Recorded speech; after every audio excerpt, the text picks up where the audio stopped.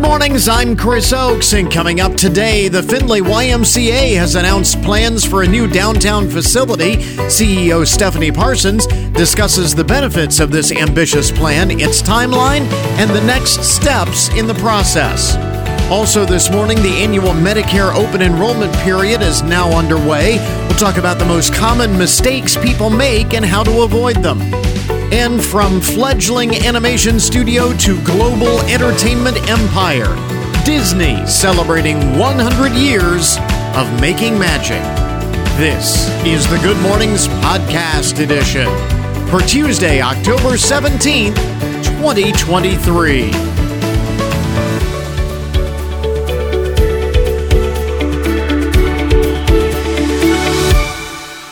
So we're going to talk more about this when we get to our daily download a little bit later on, because we have a lot more data here. But the long and short of it is that more Americans are moving to Idaho than any other state. Now, that is the state with the most positive net migration trends, the latest U.S. Census Bureau data. Americans also moving to Vermont, South Carolina, and Tennessee, and moving away from New York, Alaska, Illinois, and California. Those are the top states with a negative migration trend, where Americans are moving to and where they are moving from being analyzed. So kind of interesting. Again, affordable housing markets and a healthy economy, not a big surprise. Those are driving factors because people go where the jobs are and where things are good, and where they can afford to live. Although I do know this, and other states that have previously been at the top of the net migration list have discovered this. The more people move to their areas, the less affordable those places become. For example, people moving to Idaho now are finding affordable housing and everything is good. But the more people move there, the demand goes up, the prices go up, and the affordable housing factor goes down. So times are good now for the folks of the Gem State. That may or may not be true moving forward. Here is something, though, and this is one of the reasons why I bring this up right out of the gate here this morning. Like I said, we've got more of this data coming up in our daily download a little bit later on, but I bring it up right out of the gate because if this is a factor you might want to consider, the states that get the most robocalls. Last month, according to UMail, more than 4.3 billion robocalls were made in the United States. This is for the month of September alone, 4.3 billion robocalls. And I think I got all but 7 of them. Get those all the time. But if you live in Louisiana, North and South Carolina, or Georgia, those are the most robocalled places. People in those places get the most robocalls, according to this analysis. And specifically, the city that receives the most spammy phone calls, Baton Rouge, Louisiana. So I don't know why, but robocalls seem to afflict southern states more. Memphis, San Antonio, and Little Rock also on the list of top cities for robocalls in the month of September. Now, not all robocalls are necessarily bad or scams or things like that. Some of the applications of robocall technology are good. We have the system here locally where if there's a big county-wide emergency or a city-wide emergency, they will call residents and let them know via phone. Have you gotten those? Now, those robocalls actually do serve a purpose. Many doctors' offices have a robocall system tied to their scheduling system where if you have a doctor's appointment tomorrow afternoon, you'll probably get a phone call reminding you of that. And so those are not necessarily bad. The Federal Communication Commission says those are fine. Those are not the ones that they are concerned about. It's the scams and the misuse of robocall technology that causes a problem, they advise against picking up the phone unless you know who is calling. You know, the other thing, though, that I have run into, that robocalls are so pervasive now that I have noticed that sometimes legitimate calls get flagged as spam calls. I had one of these the other day. It was a legitimate call. It was one that I was waiting for. And fortunately, I knew who this person was. Even though the number wasn't in my address book, I recognized the phone number, so I answered it. But it came up and showed on my phone that it was a junk call and a spam call, or a potential spam call. So that's the problem with these filtering systems, is sometimes they actually catch legitimate calls because there are so many of the robocalls out there. They're trying to sift through. It doesn't always work. Anyway. But speaking of finding places to live, how about this? Maybe you just don't live anywhere. Maybe you become a nomad. Now, I know during the pandemic, this actually became a trend. People would buy RVs and they'd decide to, live out of their RV and go where the wind takes you, become nomads. This is a little bit more sophisticated than that. A new residential cruise ship startup has plans to begin sailing around the world in May of next year, and you can buy a cabin on this cruise ship, which then would be your residence as this ship constantly sails around the world. You could own this. Now, there actually is one of these currently in operation.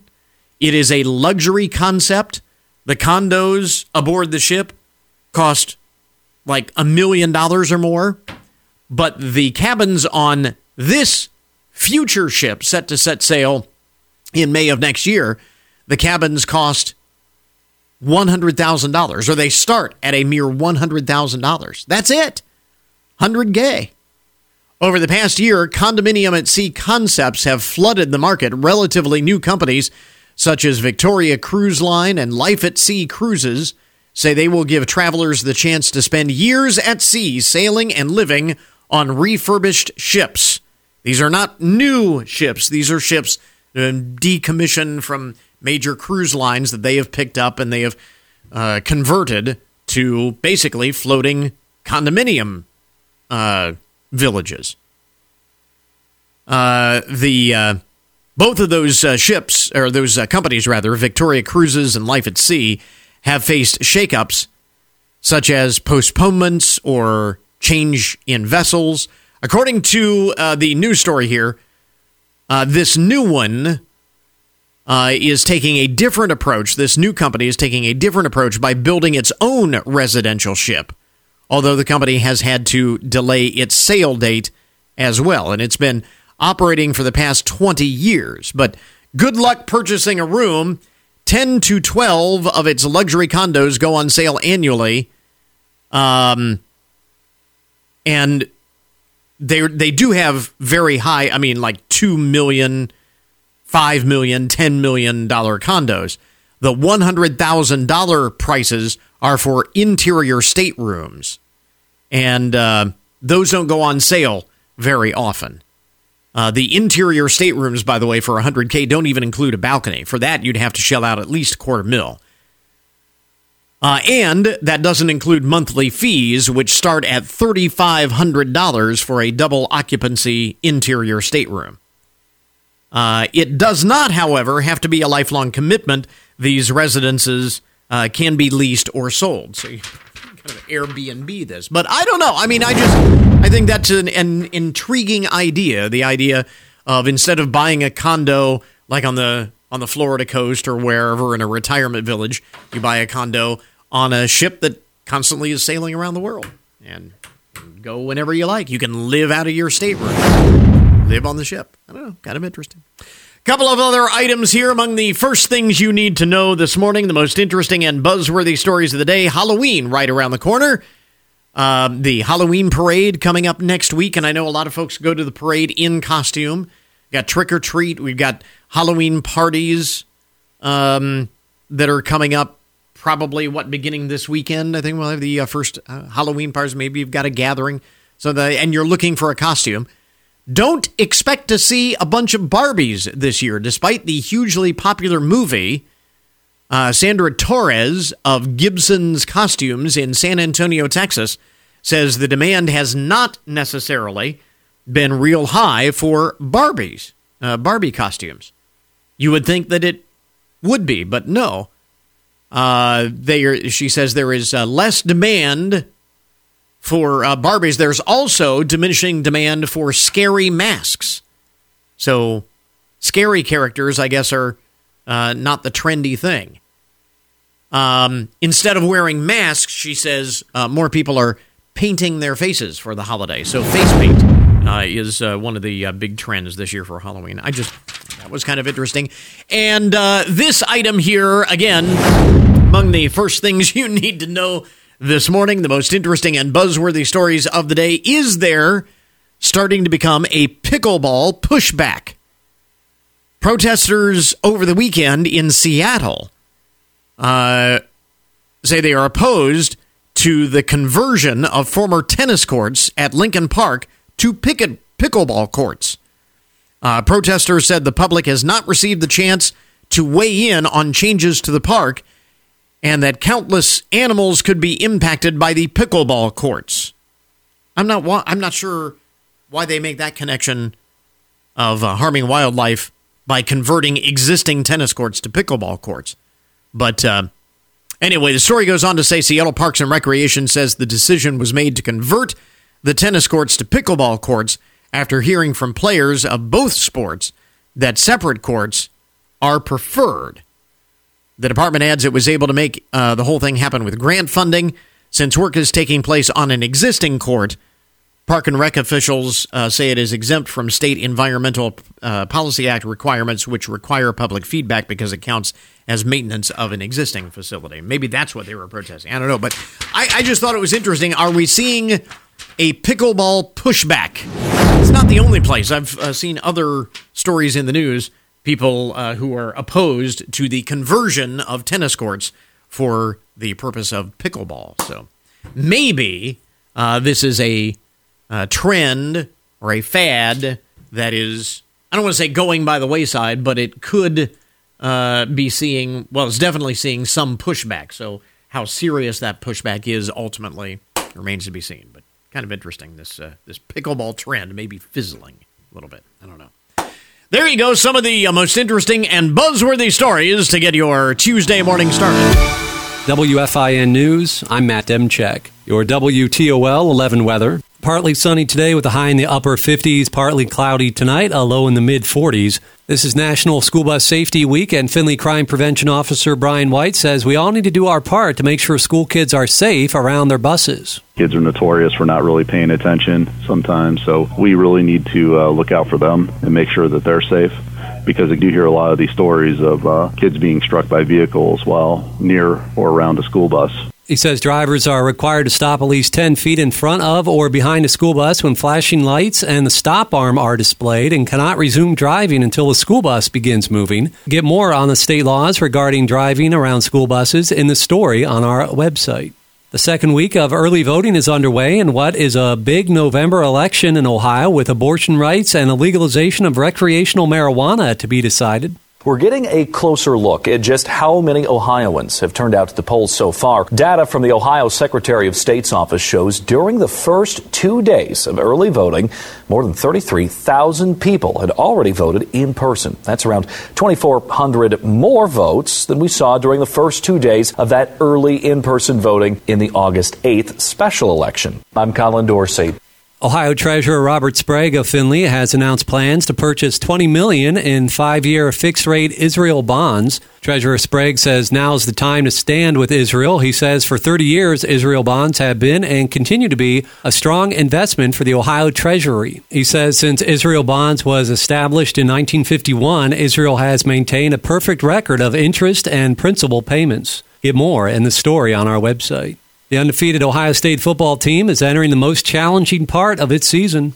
The third-ranked Buckeyes will host seventh-ranked Penn State on Saturday, a noon kickoff. The Buckeyes coming off that dominating 41-7 win at Purdue on Saturday. Ryan Day liked what he saw, but he says there can be no let-up. The issues are there. They have to be addressed on both sides of the ball, all three phases, and we got to keep doing that. We know we're near where we need to be, but that's part of growing. Remember, you can always get more news online anytime at WFIN.com. So now our cover story this morning. On Friday, the Findlay YMCA announced plans for a new downtown facility, and CEO Stephanie Parsons is with us this morning to talk about some of the benefits of this very ambitious plan, timeline, the next steps in the process, et cetera, et cetera, et cetera. Stephanie, thanks very much for dropping by. We appreciate it. Thank you. Thanks for having me. Probably the least, the worst kept secret in town that the YMCA was looking at, yes, expanding. Yeah. I think everybody knew that this was coming at some point. But during this whole process, which has been ongoing for months and even years, I'm guessing you looked at a number of different options, a number of different plans. What was it about this plan that you presented on Friday that ultimately led everyone to say, yeah, this is the one. This is what we're going to do? Yeah, you're correct. We looked at multiple different plans. We looked at a renovation. And I know you got a lot of feedback. Lots of feedback. From both within and outside the YMCA community. Yeah. I just got to thank the board because, without them, we wouldn't be in the position we are. They just keep pushing forward daily and the grind's there. But yeah, the board and I looked at multiple different plans.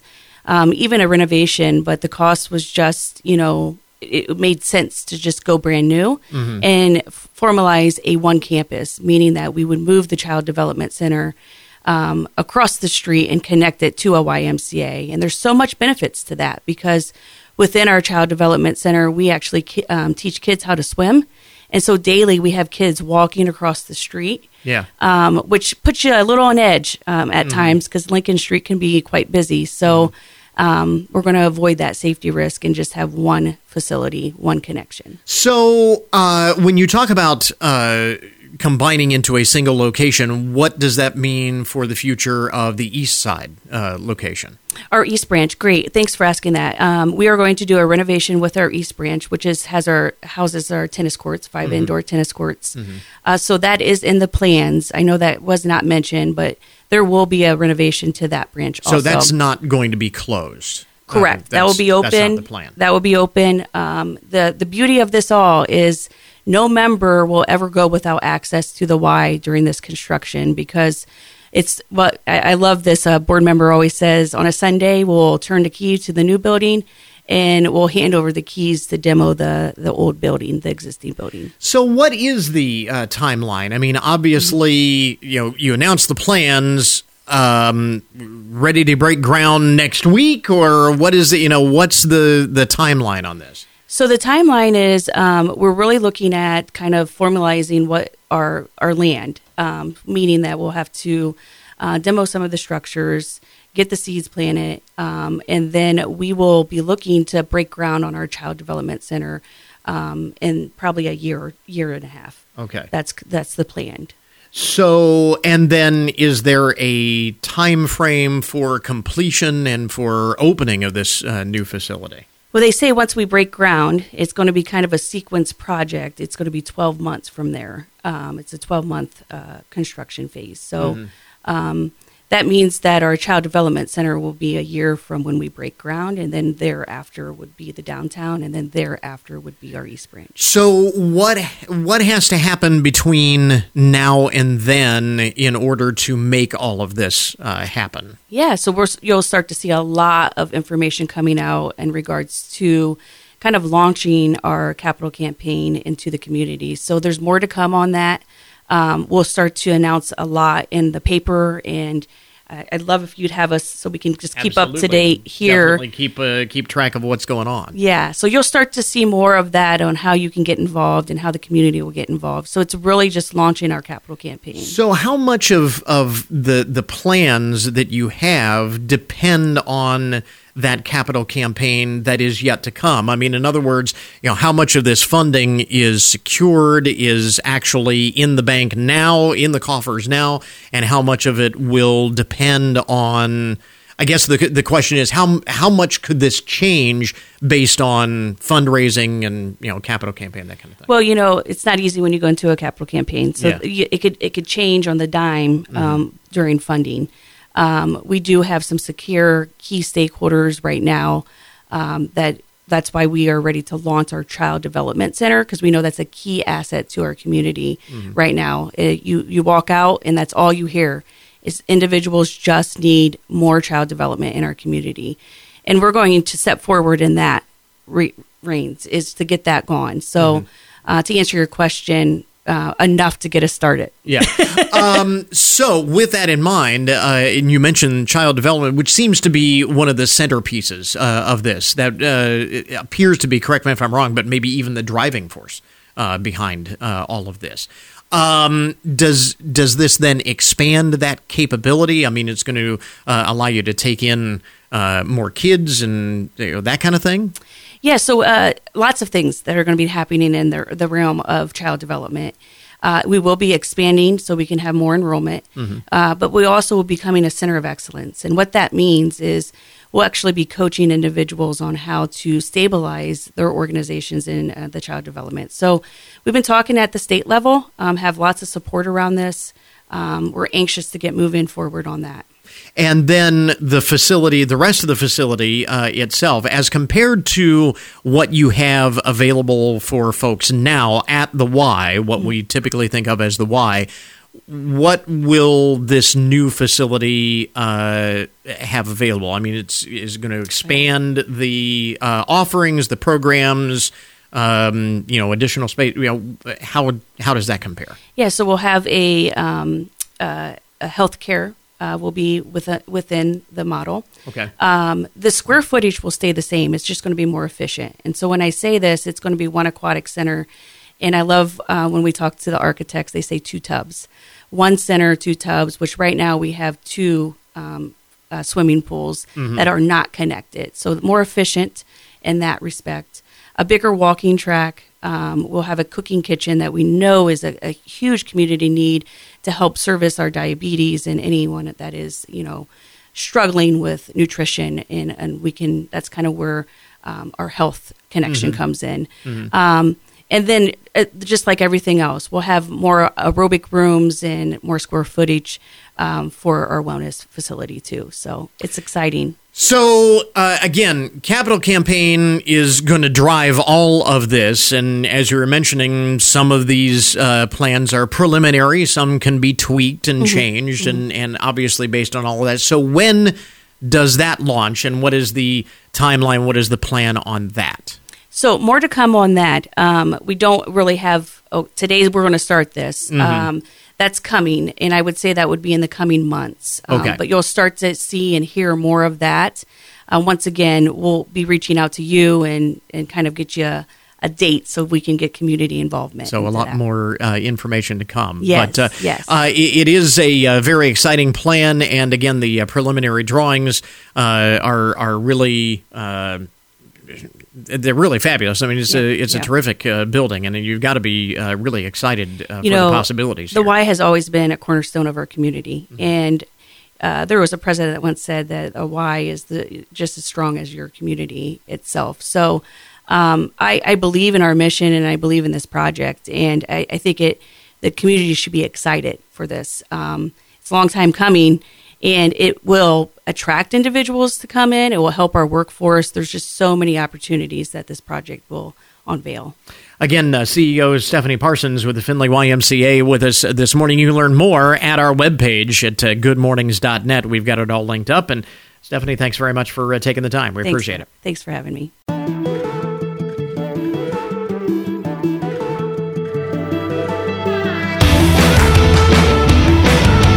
Well, it is that time of year. I don't know any Medicare recipient who actually looks forward to this, but it is open enrollment time, and those Medicare decisions can be incredibly complicated.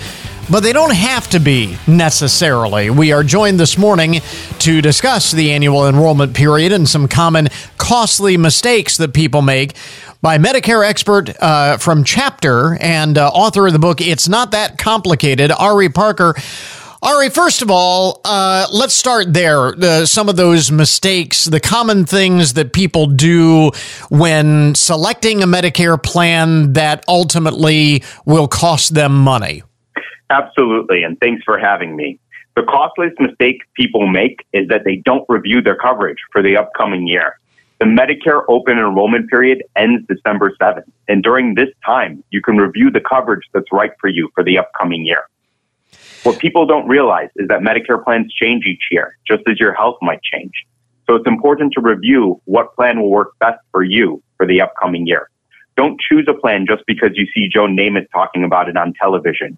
Joe doesn't know your doctors, he doesn't know your prescription, and Joe doesn't know what's important to you. So take the time. It only takes 15 minutes to review your coverage for the upcoming year. Similarly, just because a plan has worked for you in the past, maybe even the recent past, doesn't necessarily mean it will be the right fit moving forward. So what advice would you offer to help people maximize their benefits and save money at the same time? Yeah, to maximize your benefits and save money, I would recommend using our 3 Ps method. I write about this in the book. It's Not That Complicated. It's an Amazon bestseller. You can find it there. Now, what are the 3 Ps? The first P is your providers. Who are the doctors that you see? We need to make sure that they're all in network because, as you mentioned, just because a doctor was in network last year doesn't mean that they'll be in network for the upcoming year. We need to do this every single year. The second P is your prescriptions. What medications do you take? Brand name or generic? What pharmacy do you like to go to? Is mail order okay? If so, that might help you save some money. The final P is your priorities. What's important to you? Do your grandchildren live out of state and you're planning to do some traveling? Or do you plan to spend the winter somewhere a little warmer? All of that functions into finding you the right plan for 2024. Now, the other thing that becomes a bit complicated or can seem complicated is the fact that there are all kinds of ways to enroll in Medicare, traditional Medicare, and then there are the Medicare Advantage plans, and there are supplements, and there all kinds of different options that people have. And those also are changing. Probably the biggest change this year is the addition of prescription drug negotiation into the equation. People may have heard about this in the news. How do those anticipated changes impact people as they're looking at their options for 2024, or do they yet? Great question. Medicare drug price negotiations are still a few years away from taking effect. Okay. We don't know what will happen. No one has a crystal ball. But what will take effect starting January is the maximum out-of-pocket cap on Medicare Part D. D as in drugs. For the very first time, there's going to be a maximum out-of-pocket that seniors can pay for their prescription. Previously, some expensive prescriptions had cost seniors $6,000 or $7,000 per year. That won't be the case for the upcoming year because the maximum out-of-pocket cap on your drug costs will be roughly $3,300, and that takes effect January. So does that change how we should approach looking at that part of Medicare specifically? Absolutely, because it's important, even if you haven't paid $6,000 or $7,000 in drug costs, to go through what prescriptions you'll be taking for the upcoming year or what prescriptions you have been on, and then to find the plan that has the lowest cost for you. What people don't realize is that these plans vary county by county, zip code by zip code across the entire United States. Only our team has all that information at the touch of their fingertips. We can find the single best fitting plan for you, and it only takes 15 minutes. Finally, there's no charge to work with us. So an awful lot of moving parts here, a lot of things that need to be considered. And as you were alluding to earlier, in a relatively short amount of time, I mean, December 7th doesn't sound like, that sounds like a long ways away, but it's going to be here before you know it. So where do folks get more information, get this process started now? Because right now is the time to start if you haven't already. Absolutely. You can visit our website, askchapter.org, or you can call us toll-free at 888-487-2023. Again, that's 888-487-2023. There's no charge to work with us, and we can find you the right plan for the upcoming year in less than 15 minutes by working with our team of experts. We'd be happy to help you. Again, Ari Parker is author of the book, It's Not That Complicated. He is a Medicare expert from a chapter. And again, mention the website where folks can get that information. We can guide folks to one more time, Ari. Our website is askchapter.org.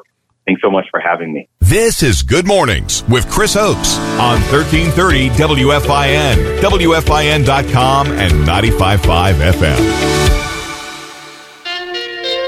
We interrupt this program to bring you a broken news alert.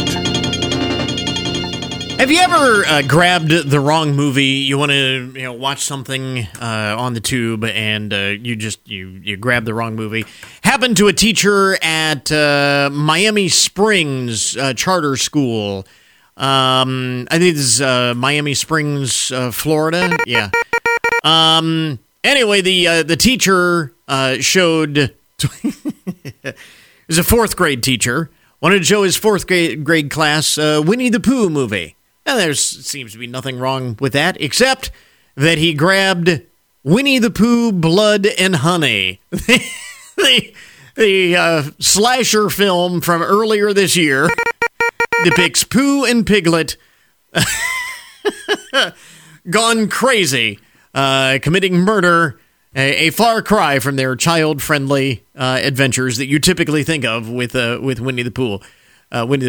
About 20 minutes into the movie, Winnie the Pooh, Blood and Honey, members of the fourth grade class were saying, "Stop this! I don't want to see this. We don't want to see this." But the teacher did not stop the movie, and now there's been some predictable backlash. One parent, Michelle Diaz, says she doesn't understand why he didn't stop the movie, even when the kids themselves were saying stop.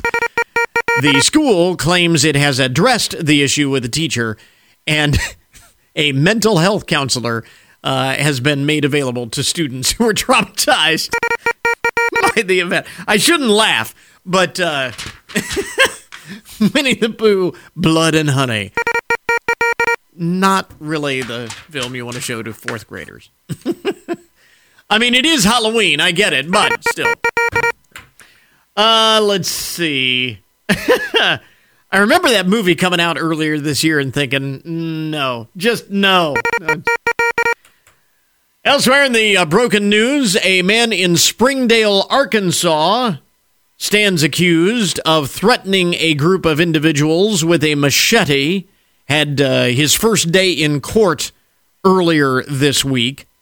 Emerson Lima Contreras entered a not guilty plea to all charges stemming from the incident last month, where police say he was arrested after he entered the backyard of an area home and began brandishing a machete, yelling, quote, "Who wants to fight me?" unquote. Who wants to fight me? He is set to go on trial beginning in March of next year, so we will follow that. I'm sure will be rather entertaining. Who wants to fight me? Now, the story does not say, but I am guessing some sort of intoxicating substance may have been involved in this incident. Let's see. The state of Nebraska, speaking of court cases, the state of Nebraska has been found to be not responsible for a riding lawnmower that slid down a hill at a recreation area, hitting a man who was sitting at a picnic table. The state Supreme Court has ruled that Nebraska law protects the state from liability in accidents when weather is to blame. It is all the fault of Mother Nature. Aaron Brown of Holdridge, Nebraska, says he has back and nerve injuries that are serious and permanent. Because of the accident, he sued the state for damages. The court determined wet grass caused the mower to slide down the hill at Sandy Channel State Recreation Area, striking the picnic table where Mr. Brown was sitting. Again, I probably shouldn't laugh, but that's just crazy. Did you not see it coming down the hill? Hey, there's a lawnmower coming down the hill. And a couple of other items here in the broken news this morning. Actually, kind of a light day for the broken news. Some good stuff, but light day. You talk about setting a good example for your kids. Sarah Webb, mother of 4, will probably not be named Mother of the Year for this incident. Apparently, she had been shopping with her children and allegedly felt that the car parked next to her in the parking lot had parked too close to her own. And in a fit of anger, she took her keys and keyed up the vehicle, deliberately scratched the vehicle next to her in the parking lot belonging to one Trevor Breed. All while her children were looking on to see this incident of great parenting. Caused about $1,200 in damages. Whole thing was caught in closed-circuit television security video. Ms. Webb initially denied her involvement, but on the eve of her trial, confronted with the fact that they had security video footage, she confessed to the vandalism. Prosecutor in the case revealed that the victim's car was his first ever new car purchase. And the video evidence shows he did nothing wrong in parking his vehicle. He was parked just fine. Ms. Webb was sentenced on an 18-month conditional discharge, ordered to pay compensation to Mr. Breed, along with court costs and a victim surcharge. So, but again, setting the example for your kids, keying the car in the parking lot, right there in full view of your children. That's not a Mother of the Year move. And finally, in the broken news this morning, how not to land a job in the successful job interview. A woman in Indianapolis apparently had a unique approach to landing a job, and she allegedly stole a Kia from a car dealership in order to make it to the interview. She needed a car to get to her job interview, so she stole one from a local car dealership. The theft came to light when the dealership employee reported that a 2013 Kia Optima vanished from the lot after Keisha Shelton had inquired about it. According to local news reports, Ms. Shelton took the car and embarked on a journey. By the way, the car dealership is in Muncie, Indiana. She took it to Indianapolis for the job interview and then later returned to Muncie. Authorities eventually tracked her down, in part thanks to a form she had filled out on the dealership's website prior to the theft, expressing her interest in the vehicle that she ultimately stole. When questioned by police, she initially tried to conceal her identity, but eventually confessed to the theft, claiming she didn't see it as a big deal since she had returned the vehicle by leaving it in a mall parking lot adjacent to the dealership with the keys still inside. I just borrowed it. I brought it back. Well, sort of. She now faces charges of auto theft and identity deception, each carrying potential felony consequences of up to 2.5 years in prison if convicted, and she probably is not going to get the job as an exotic dancer. get to her job interview. Her job as an exotic dancer. The whole mess ensued. There you go. That is how not to land a job. Not a successful job interview. There you go. Today's Broken News Report, an update on the odd and unusual side of the headlines. We now return you to your regularly scheduled programming. When local news breaks, you can hear about it on social media at lightning speed. And while getting you the information fast is important, WFIN will always present the story only after verifying with actual sourced facts. This is WFIN News Director Matt Demchek. Trust the voice that's been covering the news in Findlay and Hancock County for more than 80 years. You can depend on us to get the story right every time. On social media, 1330 WFIN, WFIN.com, and at 95.5 FM. And now your daily download, the numbers behind the news and the statistics that shape our lives. We were talking about this a little bit earlier. The latest analysis of U.S. Census Bureau data by StorageCafe.com. It's their migration report, the report on where Americans are moving from and where they are moving to. And again, this is based on an analysis of Census Bureau data. What they find is that the Mountain West region, the Mountain West, is a magnet for Americans who are looking for a change of scenery. 4 of the top 10 states for net migration relocated to the Mountain West. Idaho, in fact, has been experiencing the highest net migration rate in the United States for the past couple of years. As a matter of fact, in 2021, for every 1,000 people residing in Idaho, approximately 25 new people moved there. For comparison, that's 5 times the number of newcomers as they saw in Texas in the same year. And where are they moving to Idaho from? Primarily, residents of Washington State, Colorado, and California are migrating to the gem state of Idaho. But people are coming from all over. What's interesting in all of this is that migration patterns have shifted significantly in recent years. Americans are actually losing some of their appetite for moving. But that said, while migration rates are down overall, state-to-state migration has exploded. In fact, both 2021 and 2022 witnessed increased interstate moving activity compared to the rest of the decade.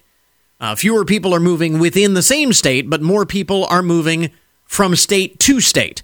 Roughly 7.9 million people moved to a new state in 2021, and a record 8.2 million interstate movers in 2022.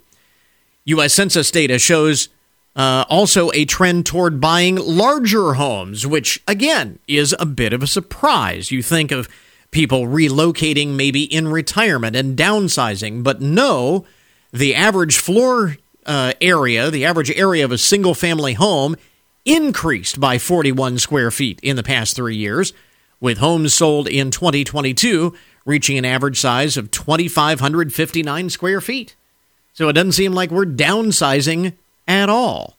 Now, the main reasons why people move have always been strongly connected to the job market. People move where the jobs are. And I know I have a couple of friends, actually, who just recently moved out of state for a job. That was why they moved. It wasn't just because they wanted to move.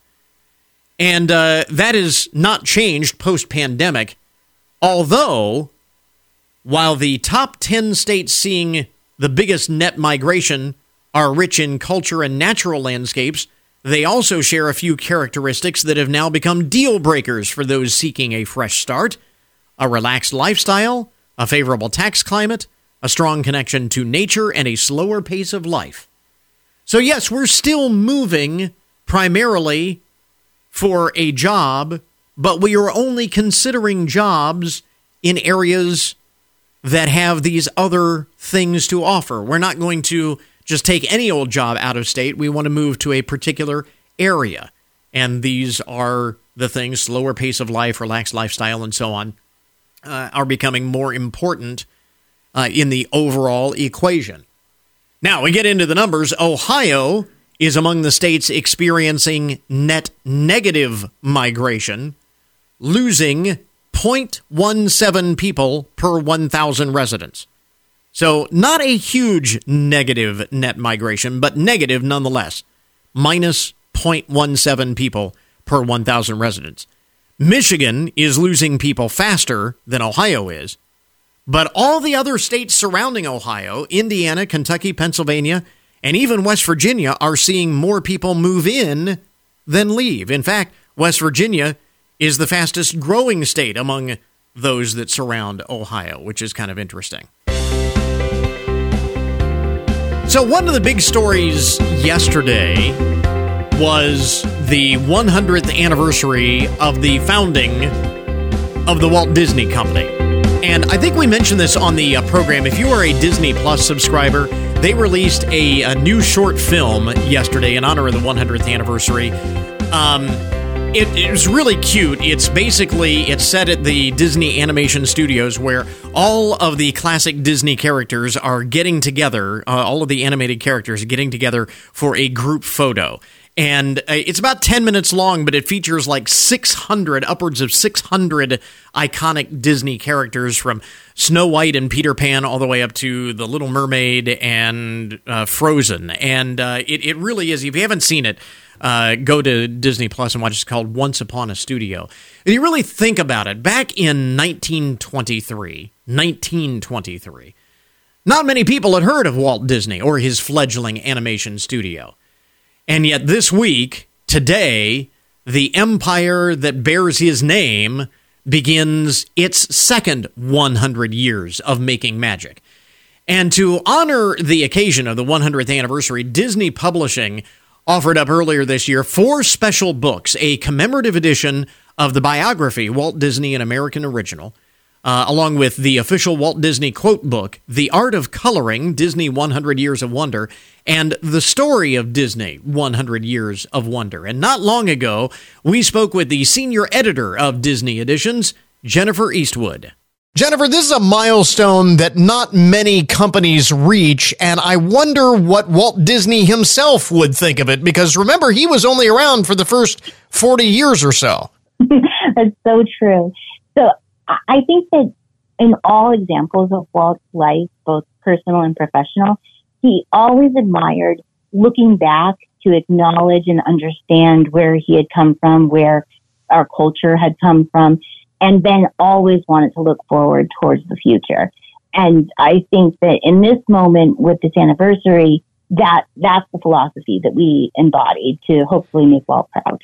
You know, we mentioned many people would probably never have imagined in 1923 that Disney would grow into the empire that it is, but the reverse is also true. It is equally hard for many of us today to imagine a time when Disney wasn't the gold standard of animation and family entertainment. What is it like revisiting those early days? Well, I think that first and foremost, you have to say, well, why is it worth revisiting? What makes it still relevant? Mm-hmm. And the answer is the modern day.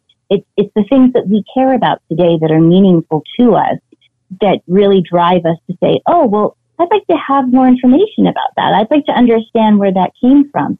And I think what our beautiful coffee table book, the Story of Disney, 100 Years of Wonder, does very well is that it says, okay, let's not tell the story from this linear point of view. Let's tell it from the perspective of what were the beats that were really important to Walt personally and professionally. Mm-hmm. And then how do you take each of those topics and tell all the different stories that fit within that and make connections between past and present. So something like an innovations chapter can begin with, okay, here are the ways in which Walt and his team really pushed the envelope in furthering different animation techniques to make their filmmaking that much stronger, that much more efficient. Yeah. And follow that lineage through today to something like stagecraft technology, which is this mind-blowing technology by Industrial Light and Magic that is behind The Mandalorian, something that really resonates with many of us.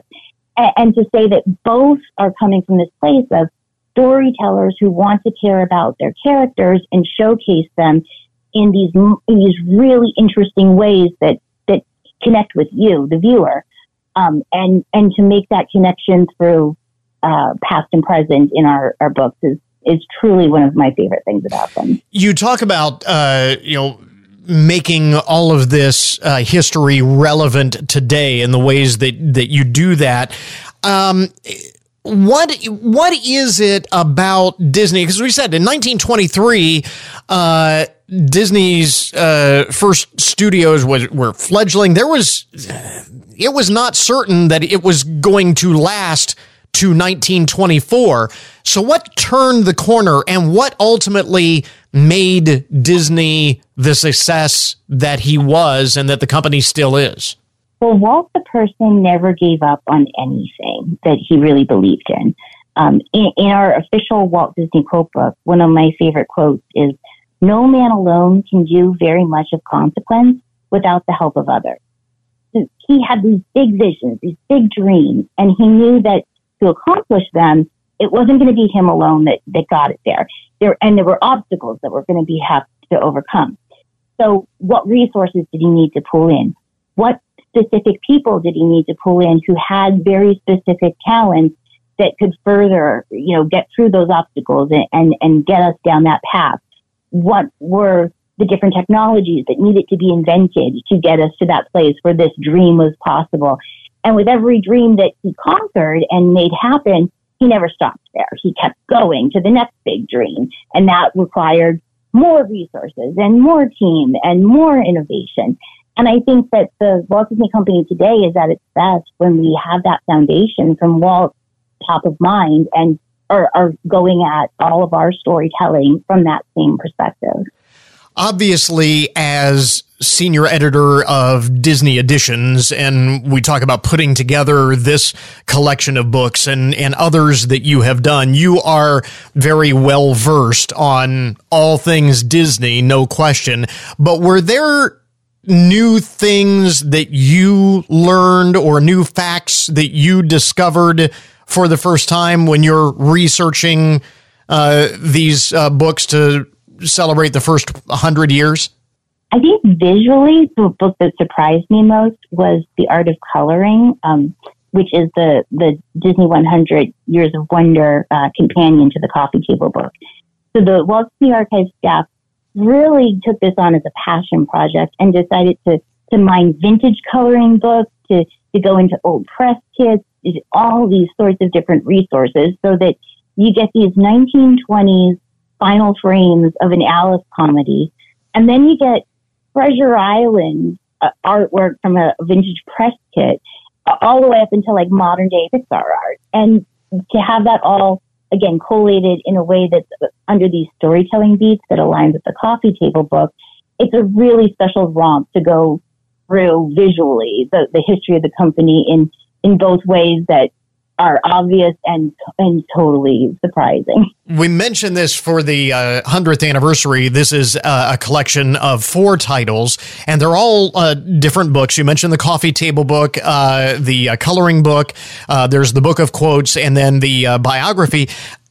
Who are these books aimed at? I mean, who's the audience for each one of these? Anyone who has an interest in Disney will find a beautiful entry point within these books. And really that comes from a very conscious choice that we made to say, we didn't just want one author's voice to be the only voice here. We knew that we have a beautiful creative team across the Walt Disney Archives staff that each brought their own expertise, their own passion, and their own influences into this collection. So if you're somebody who really loves the movies, but not so much the parks, you will find entry points to that in all of these books, and vice versa. And even if it's just something where I just want to flip through it to see if anything catches my eye, yeah, I guarantee you will find that, especially in the coffee table book. It'll draw you in, and you'll start reading and want to know more, because the minute you start hearing a little bit of the story and the history, you're always curious to say, well, tell me more. Yeah. In 2123, will somebody be sitting here talking about the 200th anniversary of Disney? And can you even imagine what that might look like? I sure hope so, because at the end of the day, Disney is about storytelling and optimism. And I think humanity needs that for the long haul. Well, no question there. Again, Jennifer Eastwood is senior editor of Disney Editions with these new books that are out to commemorate the 100th anniversary of the Walt Disney Company. Where do we learn more about them and pick up these books? So they're available wherever books are sold, and DisneyBooks.com is a great resource to find out a little bit more information. Again, Jennifer Eastwood, senior editor of Disney Editions. We have a link to those books up at our webpage at goodmornings.net. And that will finish up our podcast for today. I want to thank all of our guests for joining us on the program this morning. Remember, you can get more information about all of the topics that we talk about each and every day on the program at our webpage. That, of course, goodmornings.net. Coming up tomorrow morning, the Hancock County Community Coalition on Addiction is speaking out against Issue 2, joining a chorus of voices opposed to the legalization of recreational marijuana in Ohio. So until tomorrow morning, that is Good Mornings for this morning. Now that you've had a good morning, go on out and make it a good day. Catch you back here tomorrow.